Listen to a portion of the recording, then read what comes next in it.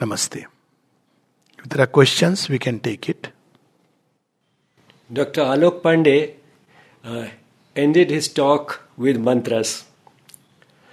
That reminded me of what the mother has said, without saying that that is how mantras are created, that it is something that the heart hears and the head translates into words. The source, of course, being the divine. So the divine sends the words, which are heard by the heart, translated by the head. And when you saw Dr. Alok Pandey with in the background, the pictures of the mother and Sri Aurobindo, both the pictures being pretty close to his ears, you could have seen that as a physical expression of what was going on. The words were coming from the divine, and Dr. Alok Pandey was acting as a completely uninterrupted channel. No blocks created by any doubts, and no congestion created by any unnecessary thoughts. He just let those words flow. And that is what gives to every word that he utters and every word that he writes a mantric quality. Now, over to questions. Namaste, Alokda. Sadar Pranam, Jai Ma. I have two questions. Namaste. Yes, Sada, this is Manan. Yes, I have. Yes, I'm certain you would. So I have two questions. Chaturvedi Badrinath Ji's work on the Mahabharata, there is a chapter on causality where he beautifully examines a few key ideas. He talks about Purushartha, he talks about Devam, and then he talks about a combination of these two. Then he talks about Swabhava, and then he talks about Kala and Kal. And he says that Vedavyasa, in the final analysis, lays maximum emphasis on Kal. And then in Sri Aurobindo's work, Synthesis of Yoga, the Four Aids, we see Shastra, Guru, Kala, and Utsaha. So in Sanatana Dharma, we have this concept of soul, and we talk about journey over many lifetimes and an evolving psychic being. But on an everyday basis, how do we make more consciously, peace with the passage of time in the spirit of all life is yoga, especially with all the churn around us at a global level, right? Much more uncertainty and so on. The second question is on Aryan psychological stereotype, or what archetype, archetype. Sri Aurobindo lays so much emphasis on recovering the Aryan spirit, and that resonates quite deeply with people all over the world. So could you explore that a bit and also talk about imbibing the essence in everyday life? Thank you so much. Yeah.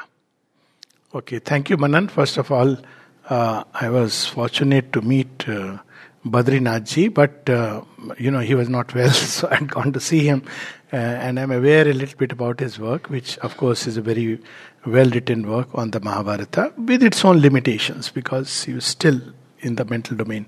But talking of Kala, so time is what? What is the task given to space? Space is given the task of providing room for the manifestation. Time is given the task of arranging the forces to help the manifestation. Because in this world, you see, when time comes when instead of one, there is two. Now the play starts. Because relationship starts. And that's how time is born. So even at the micro level or the macro level, every bit of karmic transaction has to be taken account. That's why Kal is the grand accountant. He has to absorb all these things and automatically manage and put things in the right place and, in the total harmony of things, which is not an easy task. So, because we have released many energies in the past and continue to release many energies, which are all on their own curves of fulfillment. Sometimes, let us say, a desire which we wanted, and after 20 years, that desire is fulfilled when we no more want it. But it is right there in front of us. What do we do with that? So, time is a play field of forces, and it comes originally in Sanat Sujatya. That's how Sri Aurobindo in one of his works describes that time. So, time is necessary because if you try to cut through it, because the knot of karma or the energy, not in terms of reward and punishment, but the energies and their play is so much entangled that you have to allow time to disentangle it. Time is an instrument of the Lord. But if we try to force it with impatience, it will cut through it. And when or somebody with that, as they say, with the sword of yoga, cut the Gordian knot. But we have finished again the baby with the bathwater. So that's why patience is required in this kind of effort. Some people can do it. There are ascetics who close all lines through which time has moved by completely withdrawing from the world. But I'm not speaking of that. And that's a very, if you ask me very frankly, if the world is a vanity, that's a vain ideal. Because ultimately you have given a lie to God and lie to creation. Giving a lie to creation is to give a lie to God. So we are not speaking of that. But in manifestation, time has to come into play. So how to deal with this process? Because we don't know how many paths we have started traveling in previous lives and in this life. And all of them have to be consummated, summated, something done, etc. One is by focusing on the inner story which is going behind the several roles. And I put it like this, that we see a film actor, I'm giving a little crude example, but one which applies very well. So we see in one movie he becomes a hero, in second he is a side hero, in third he is a villain, and fourth hero is a grandpa, etc., etc. But behind all these, the actor is not any of these. The actor is something else or someone else who is growing through all these changing stories. So we have to catch that inner thread. This is the only way we can go through this whole process. That inner thread is with the psychic being. So the first thing in the yoga is to find the psychic being, whatever time it takes. Because then we can connect the inner thread. Imagine an actor who believes, I am really this. And when in one of the shots he drops dead, what happens to him? He has to remember that, no, I am not dead. He has to get up. He has to once again cheer up. So that's why the psychic being is important. This is the way we can understand the play much better and play consciously. So this is the first part. And second is we have to have an unflinching faith, endurance, courage, surrender. Because yes, it will take time. Because there are many, many knots. And not all of them are bad. See, that's the interesting part. We think the entire karmic knot. No, they all have a meaning. There was a person whom we met, figuratively, in a previous life and had a very nice, beautiful relationship developing, and it closed abruptly. That relationship had a potential to go as far as it could go. It will come again in life. Now you want to cut the knot? You can try it in traditional yogas. But the better way is to purify the energies of love and keep on connecting them with the divine. Because otherwise these things will return and return. So that's why it is said to try to haste and be impatient is actually to delay the process. Because that means we'll entangle ourselves more and more and more and more. Whereas if we try to look at it that, well, I have to keep on offering everything that comes in my life, then the path will become easier and simpler. But endurance will be required. Some things may have started very pleasantly, but they have to reach a dead end. Their consummation is only up to this point. You are supposed to take a leap toward the future through one of those time loops or time warps, if you want to use modern physics. And the other person whose hand you are holding cannot take a leap. What do you do in that situation? You have to leap because each story is different. If you leap with the person, he may fall into one of those abysses. Now, these are the complexities. That's why yoga takes place in real time. You cannot make a uniform rule about everyone. Whether one goes to an ashram or stays in the world, the process will be fundamentally the same. So the only way to manage time is by learning to surrender, by learning to have trust, complete trust in the divine, that whatever the appearance, he works. Our errors are, one who has made the world is ever its Lord. He works through our errors are his steps upon the way. He works through the fierce vicissitudes of our lives. He works through the hard breath of battle and toil. He works through our sins, our sorrows and our tears. Whatever the appearance, we must bear. There comes that secret of time. Whatever the appearance, we must bear. His knowledge overrules our nescience. Whatever the appearance, we must bear, when nothing we can see but drift and bail. A mighty guidance leads us still through all. And when we go through that process, then at the end he says, a date is fixed in the calendar of the unknown, an anniversary of our birth sublime. Our soul shall justify its checkered walk. All shall come near that now is not or far. After we have served this great divided world, God's bliss and oneness are our inborn right. So the focus should be only to serve the mother, to, whatever veils her presence, that's what we have to remove. And that veil is inwardly. It's not a person, it's an attachment within. So we keep removing the veil and keep connecting with the mother. And then time management in that sense is Cosmic time management is her issue, so we should not get into that. And regarding the Aryan, so it's very interesting. You reminded about the Aryan recovered the Vedas. So he says it very clearly. Recover the Vedas, the Upanishads, the Aryan thought, not just in by reading a book, the exact words are missing, but in life and action. You see the problem that took place after a point of time. We became Pandits. You see, when you read the stories of, who was that person, Ashtavakra, and that, it does the round. Ashtavakra going to his father's, somebody who was a arrogant Pandit, and an ignorant Pandit who knew all the Shastras, who would get a person drowned in the river if he lost in the Shastra. And sure enough, Ashtavakra father, I think it is Ashtavakra, but anyways, the point is that his father was also made to drown. And then Ashtavakra goes, and there is a Vad Vivad, or whatever, debate and discussion. And finally Ashtavakra wins. So as per the norms, he has to now drown himself, this man. And Ashtavakra kind of forgives him. Now the whole story I found so absurd. I mean, this man is doing it to prove a point, and he is also trying to avenge his father. That's not how Brahmagyanis live. That's not how a seeker after the divine lives. That's what you find in Mother and Sri Aurobindo. That's not what is the true Aryan spirit. The true Aryan spirit is what you see in the ancient, in the Mahabharata, if you want to see. The surrender of Arjuna, when he faces the battle of life, he doesn't flinch or run away. He doesn't want to defeat somebody. That's the mentality of the Anaryan. The Karna, he wants to prove a point. I will make sure that in a real contest, I am the greatest, I am the greatest. What is Arjuna's bhav? You tell me, Madhav, where to shoot and I'll do that. Shishyasteham sadhimam. That is the Aryan spirit. To be surrendered to God and shoot. We see also in Bhishma. Bhishma is also an Aryan spirit. So Bhishma knows that truth is on that side. 100 Bhishmas cannot defeat Pandavas because Krishna is there. Yet, he wants to fulfill his job. He has taken a promise. And he must do that. And Shri Krishna knows that Bhishma has its place and he is doing what he has to do. And therefore he doesn't ask Bhishma to convert. But he goes to Karna and says, you are on the wrong track. You are being Anaryan. You have a possibility, and what are you doing? You are denying it for the sake of a false, misplaced virtue. I want to be friends and I want to be generous. How can friendship, generosity, or any of the qualities be greater than dharma and truth? So in Indian thought, truth and dharma are greater.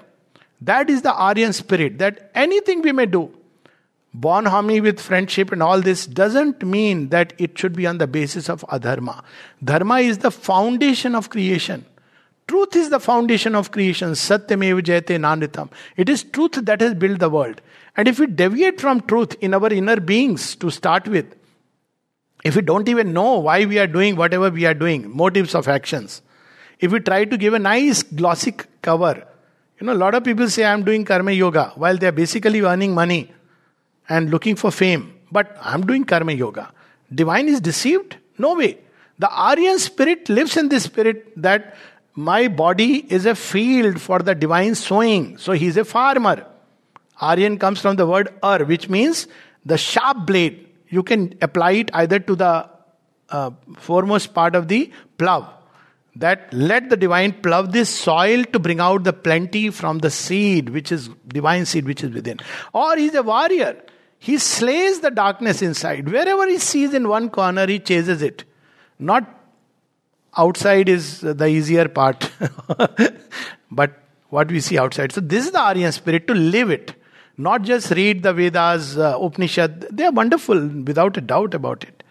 But only so that we can live by that spirit. It's no point in knowing all the shlokas, reciting them wonderfully.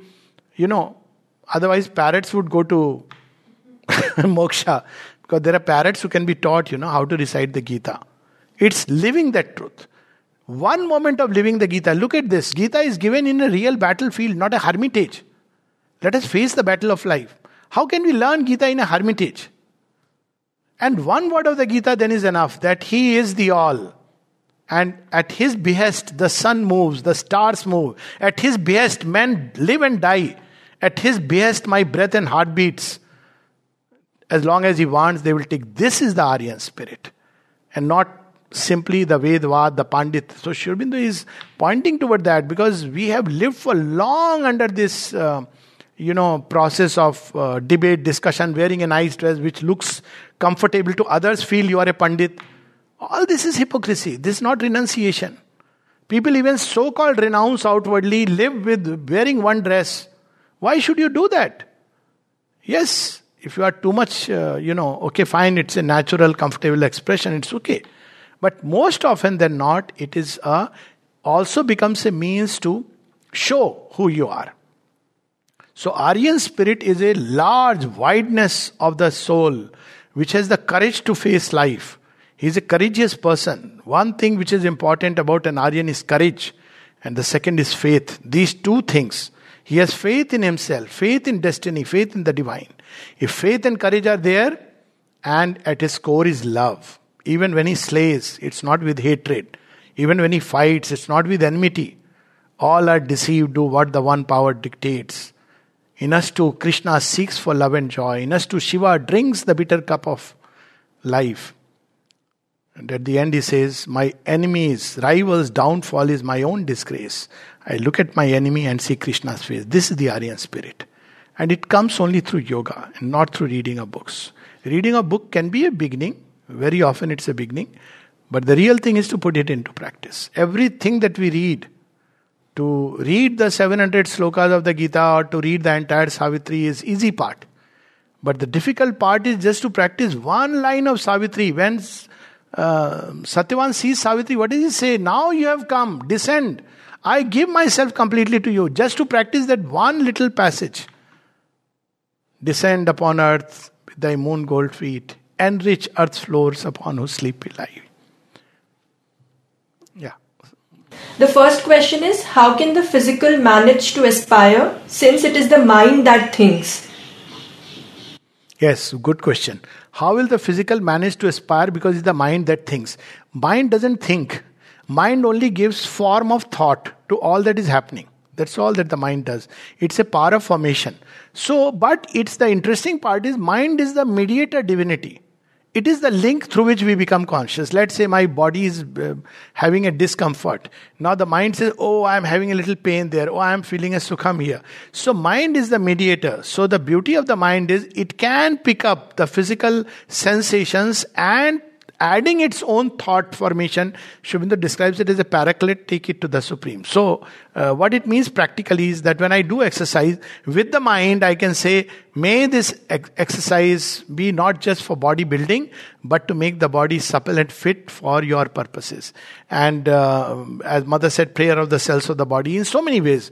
The body's prayer, body has to be given a form of prayer, and the mind can engage into it. Of course, doing work for the mother itself is the body's prayer.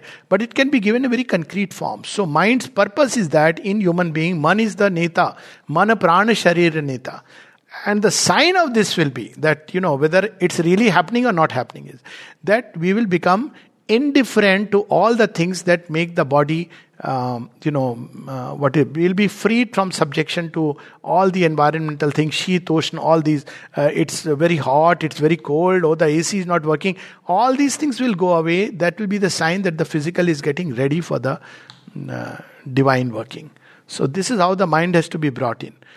If one is very conscious within the body, a time comes when one is conscious within the body, then the body also directly can aspire. But the mind helps it. It picks up the signals and transduces, gives them a thought form.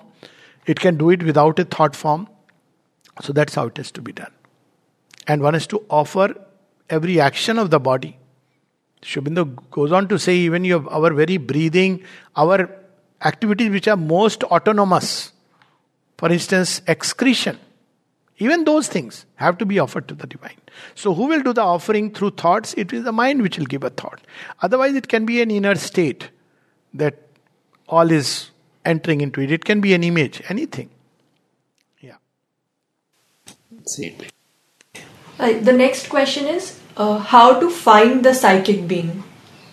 Oh, how to find the psychic being is a big journey. I can only give a sutra. It's there on Aroma Tube, several talks we have had. But the simplest way is psychic being is right behind the heart center. So to find the psychic being, the simplest way is to go through the heart center, which means devotion, bhakti, surrender, love for the divine. This is the simplest, easiest path. But there are two kinds of bhakti. One is the very surface kind of bhakti, which is happy to jump and dance and sing some nice songs, and it remains unchanged, where the emotions are not given to the divine. There is only an external bhakti where one goes, does this, what is called as matha tekna, paripona, touch and forget about it. That's not bhakti, or bhakti which is hatuki bhakti, that I want this, I want that. Now this is a vital bhakti. It doesn't lead us very far. One day it can open the door. Because after asking things from the divine, one day we may say, who is this fellow who is granting me things? I want him. This guy who is sitting out there in the heart. But the real bhakti is the very quiet, silent. It is a bhakti where we give ourselves to the divine. And there is a joy in giving. Not giving, okay, I am giving to the divine. Maybe in 1 year time I will have the supramental realization. That's again a condition. Psychic bhakti makes no reservations. It's an unconditional bhakti. So basically the best way to find the psychic being is through bhakti, love, surrender, unconditionally. Without what the divine will give me, no. He may even take away whatever I called as minds. Look at the life of Meera. Look at Sri Aurobindo when he says, I know God will help, but he has contracted a bad habit of helping at the last time. And there is a joy in that. It's a joy of the play. So till then one has to become ready. Not that one can feign this state. But bhakti, surrender, love is the best and shortest way. And at the same time, concentration in the heart, having this will for the discovery. And that means not be tied to the ephemeral outer personality. I am this, I am that. I have a big biodata card. No, that's irrelevant. I am that soul which is eternal within. To always to remember it and to keep focusing on that. Yes, in short. Yeah. To love the mother. Shortest. Yeah. Or at least to love. Love truly. Yeah. Okay. Yes, the next question is on similar lines. Being in the world and devoting to divine is much more difficult than giving up everything and move away from the world for self-devotion. How does one start her journey of self-devotion in the world with all sorts of lures? So it works both ways. Living in the world and giving ourselves to the divine and renouncing the world. It works both ways actually. So there is a recompense. Yes, doing it while being in the world is more difficult initially. But very soon one enters a very wide Grand Trunk road. Because then it doesn't matter, any activity can become a means for the communion and the union. Besides also because our nature through the works and through meeting people, meeting means because in work you are bound to meet situations and circumstances and people most of all. So they make our nature more supple and ready to receive the divine. Whereas if we do an exclusive concentration, initially it is easy, but after a point the path gets blocked. It becomes very difficult to cut through.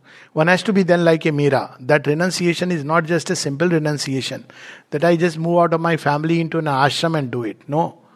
Then it has to be, even people go to ashram and they get attached to everything there, to the little comforts of life. Even there is the senior Swamiji and the more advanced sadhak and the less advanced sadhak. So that renunciation where there is an exclusive concentration is not easy beyond a point. Initially it's easy, one leaves the worldly things. But after that there is a tremendous struggle. Whereas if one proceeds through the world and gets prepared, and that's why in Sri Aurobindo Ashram, both Pondicherry and Delhi, I'm sure, you can't renounce the world the way one renounces it outside. Because that's the path. So, if we are engaged in the world, it's difficult in the beginning, no doubt. But if one practices the all-inclusive concentration, then after a while one enters the Grand Trunk road and the gadi goes very fast. Whereas the other way is initially looks like a big road, and or a narrow road but no traffic. But very soon you hit roadblocks. It's like ascending a mountain where you start with a little path and afterwards it's breathtaking. So it depends on the temperament, I suppose. But in Sri Aurobindo's yoga it has to be the all-inclusive concentration through the world. That's why in the 3rd chapter of the Mother it is to walk through life. So anyways in Sri Aurobindo's yoga it has to be through life. Now, of course, not, as I said in the beginning, not engaging with the world in the ignorant way, but yet not to cut life, but to walk through life. So we have anyways no choice. So, because we have taken this yoga. Even in ashram, the world will be there. Very much. So, yes. It's a question of being focused on the goal. It doesn't matter. One may be in the forest and yet like Jad Bharat, worried about animals, worried about Paryavaran and all that. Nothing wrong with Paryavaran worrying. And one may be in the midst of the world, yet like a lotus leaf connected within. So that's a question of the intensity with which we are seeking the divine. If he becomes the reason of our existence, then it doesn't matter where we live.